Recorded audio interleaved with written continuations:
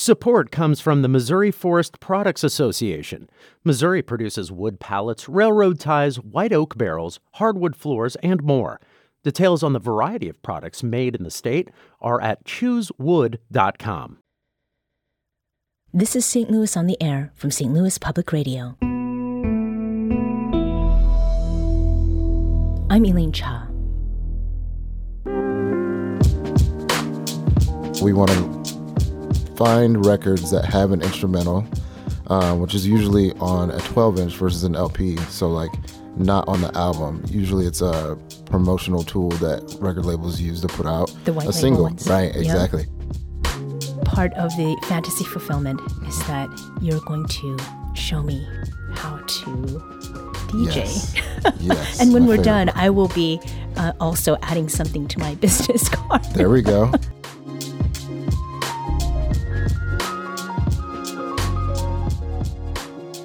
I have several fantasy professions, and for the most part, they live in that realm because I have many more interests than time, money, or I'm going to be really honest, talent.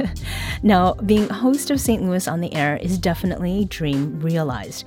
One of the things that makes it such a dope job is the opportunities it affords to explore and share some of my interests/fantasies through and with St. Louisans doing really cool stuff. And today is no exception. We welcome to the studio today someone who teaches people how to DJ. And that is one of my fantasy professions. Welcome to the studio, DJ Whiz, a.k.a. Darian Wigfall, or maybe Thank the you. other way around. Yeah, either way. Welcome to the studio. Thank you for having me. It's good to be here. So we hear that you're doing this thing. It's called Elemental 101. That's right. What is that, Darian? So basically, I was teaching a DJ class for some years up until now, and then the 50th anniversary of hip-hop came along, and the Kransbergs already wanted to do something sort of like teach people how to DJ. And so I brought that class to the Kransbergs, and we broke it down even more to all the elements. So like hip-hop being broken down into at least the 4 elements of DJing, emceeing, graffiti writing, and breakdancing. And then fashion can be added into that as well. We wanted to give at least one piece of those 5 elements to people, to the public, right? So that's what Elemental 101 is. We're teaching DJing from the elements. And where is that happening? Sophie's Lounge, Sophie's Artist Lounge.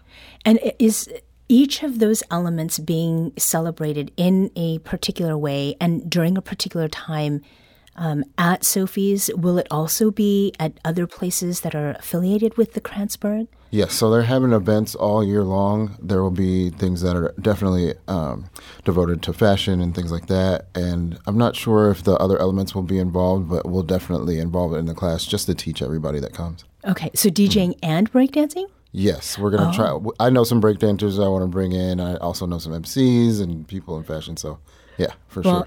Fun fact, I took breakdancing lessons when I was a kid. Wow, okay. My mom signed me up for them at the local community center. This is awesome. In Ontario, Canada. Okay, wow. And there was cardboard involved. Yes, of course. And I could do head spins back then. I can't do them now, but... Okay. But we must be kindred spirits. I used to breakdance when I was a kid, too.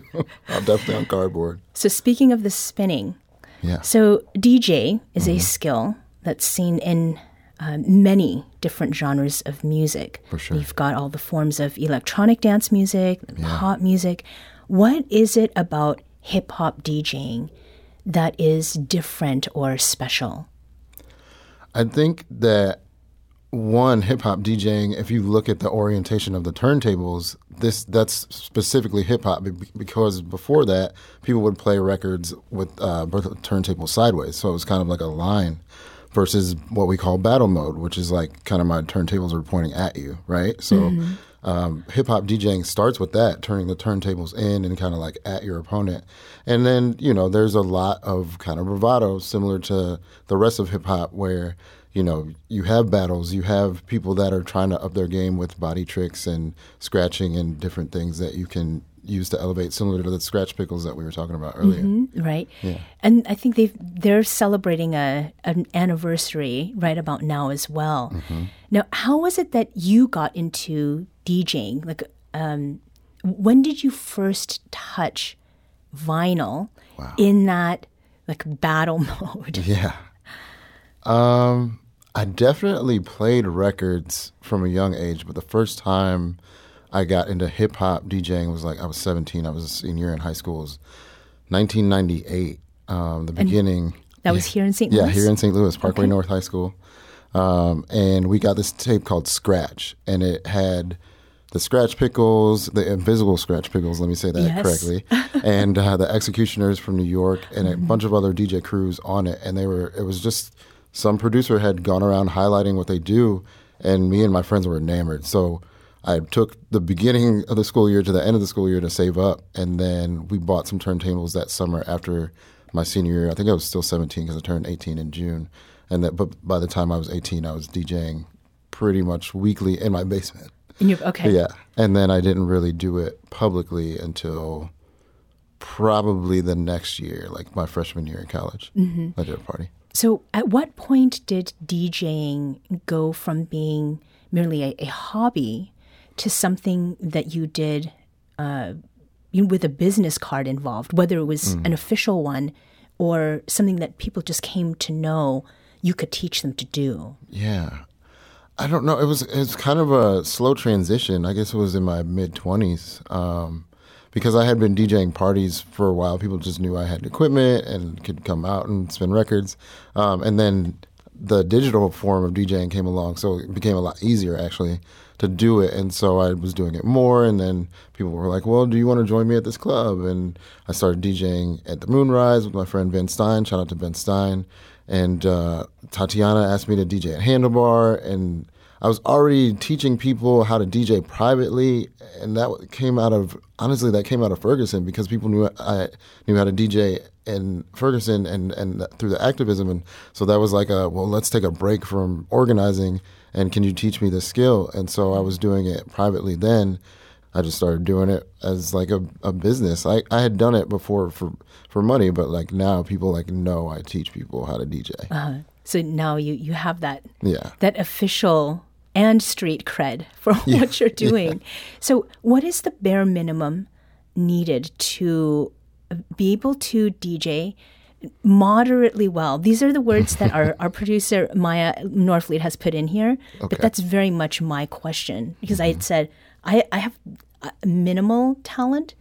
So I mean, these days with technology, you really don't need much. You could do it from a smartphone.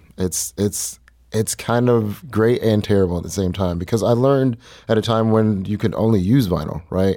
So, and that at the time, and especially in the 70s when hip hop started, was an innovation. No one was using records to make hip hop at the time. They were using old James Brown records and old funk and soul and just playing the breaks, and DJ Kool Herc just playing the breaks from song to song. And so it was really an innovation. And at the time, people were like, oh, what are you doing with these records? You shouldn't be doing that with these classic records and things like that. And so I think that if you can use a phone or an iPad or a laptop to DJ and you respect the craft, then, it's still great. But yeah, you really don't need much anymore. All you need is a smartphone and some way to plug in, or sometimes you can even use Bluetooth. So what is it that you will be teaching your students?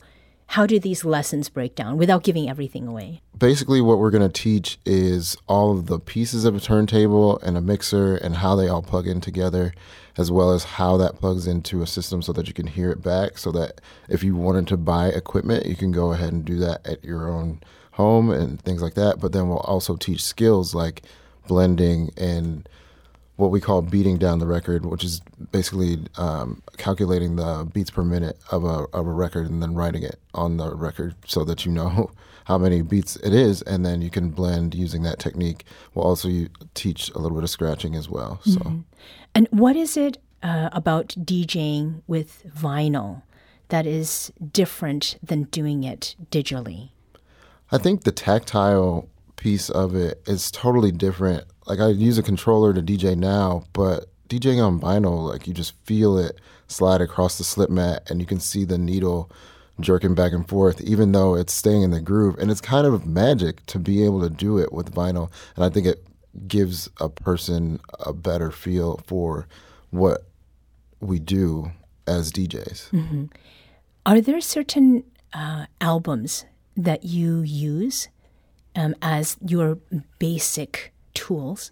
Yeah, so actually I'm going through my records now to find doubles, right? So we want to find records that have an instrumental, which is usually on a 12-inch versus an LP, so like not on the album. Usually it's a promotional tool that record labels use to put out a single. Ones. Right, exactly. Yep.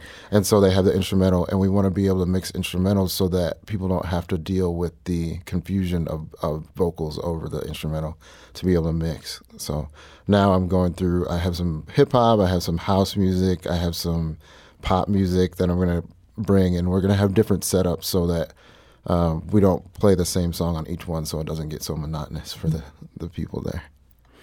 So part of the fantasy fulfillment is that you're going to show me how to DJ.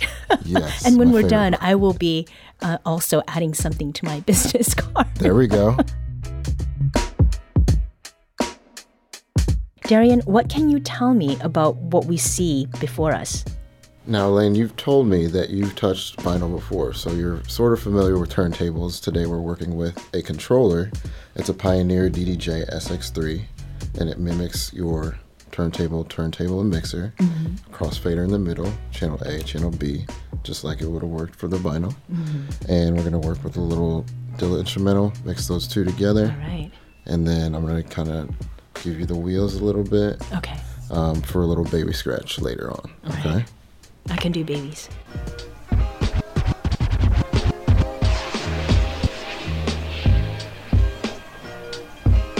So is there feedback at all if I... No, actually, there's no feedback here. So basically what you would have on a turntable is the needle would be rewinding in the groove, right? But here it's a digital version of that. So I'm just rewinding the file. And then I can mix them together.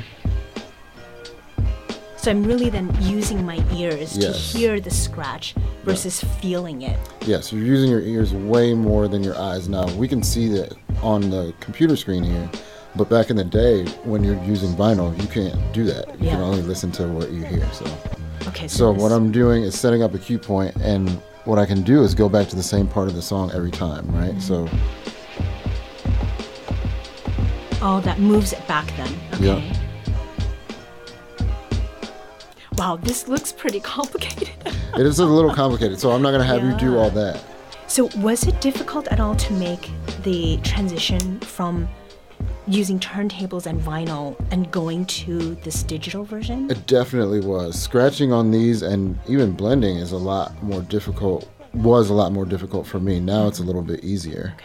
And so when I do that with the file, I have it on both sides, so I can even put them together. And so when you put them together, you get this effect called the airplane. And it's much more severe on vinyl, but with the... And that airplane effect, what is that doing exactly? It's sort of compressing the sound in the system. So you kind of hear that little kind of like phaser in and out. And then what you were saying, like they do the doubles, we can go a little bit faster on one side. Oh yes, the rocking doubles.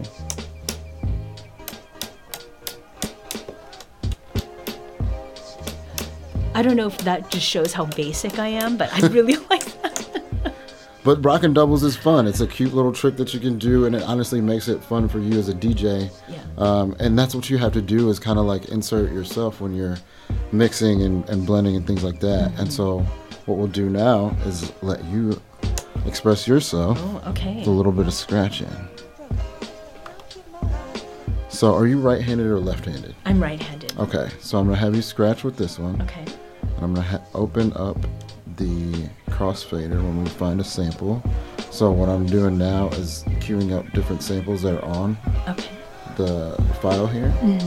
Let's do this one.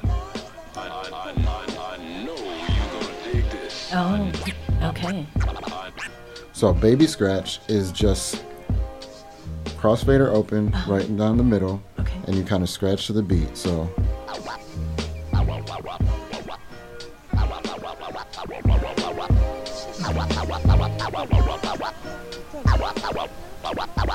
And why is it called a baby? Mostly because of the distance that you're pushing the record. Okay. But it also is because it's the most basic. Yeah. But when you start to involve the crossfader, like a transformer, and we'll teach all this in the class, but I don't want you to have to learn all that right now.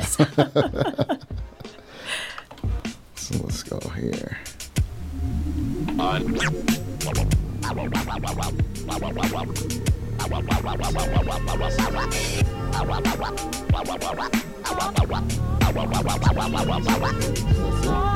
yeah. Okay. So you want to hit play and then catch the record because it's going to start playing. And then go for it.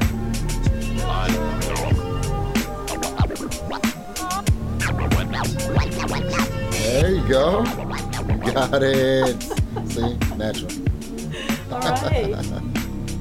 So that's what we would teach in the basic first class. We'll get a little bit more sophisticated with the scratching and blending with different tracks and things like that. I'll bring in different records. Yeah. But that's basically it. Okay. And have you found that, people who have had some experience with music, that they pick up with this faster, or is there really not much of a correlation? I do think that people that have played an instrument especially will do better with this because when we count the beats per minute, we're counting time. So we're counting beats and we're counting measures. So that will help having that knowledge. But if you have any rhythm or you really like music or like music is your jam, I think you'll really have a good time with it. And this is something that is open to all ages as well? Yes. So we have to have everyone that's over 21 out of Sophie's by the time that they open. But if you want to bring your kid or somebody in your class that you want to bring, send them because we don't have any age restriction for this. Yeah. What's the youngest you've taught? The youngest I've taught probably, I think he was 14. Oh, yeah. Okay. And did this kid come in by him, her, themselves, or was it by introduction of their mother came to me and they knew that I taught DJing. I think they saw me kind of showing some kids how to DJ at a community event, and they were like, "Hey, do you teach?" And I was like, "Yeah, actually, you kind of do have a curriculum and all these other things." And so she recommended him. She brought him and sat there with him while I taught, and then that was it. And how about your oldest student? My oldest student was 62, 63. And that was with early 60s. Vinyl or this digital setup? I've taught with the digital version as of this year, but previous to this year was all vinyl. Yeah. Well, I have a kid who's going to be 7 soon. Okay. And I may have to get him suited up to come and see you. Bring him over. He has a DJ name already. Oh, yeah? What's the DJ name? He's Kid Kwan. Oh, that's a good one. I like that. Well, Darian, thank you so much for being here. My pleasure. Darian Wigfall is DJ Whiz. Along with DJ Chris Brown, he'll be teaching folks the basics of breaks and beats with vinyl records at Sophie's Artist Lounge. Classes take place the last Wednesday of each month as part of the Kranzberg's year-long celebration of the 50th anniversary of hip-hop. More details are available at stlonair.show. This episode was produced by Maya Norfleet. Our audio engineer is Aaron Dorr. This podcast was mixed and edited by Aaron. Our executive producer is Alex Hoyer. St. Louis on the Air is a production of St. Louis Public Radio. Understanding starts here. Our podcast proudly supports St. Louis artists by using music from Life Creative Group.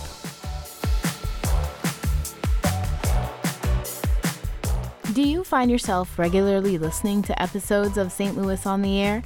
Suggest us to a friend you think might enjoy our conversations, and leave us a review and rating on Apple Podcasts on the App Store. It's the simplest way to help people discover our show. Thank you. St. Louis Public Radio is a member-supported service of the University of Missouri St. Louis.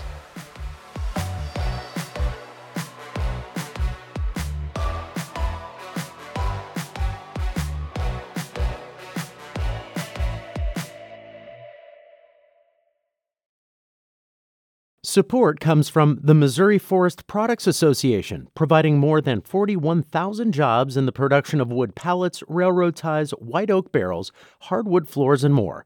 Details at choosewood.com.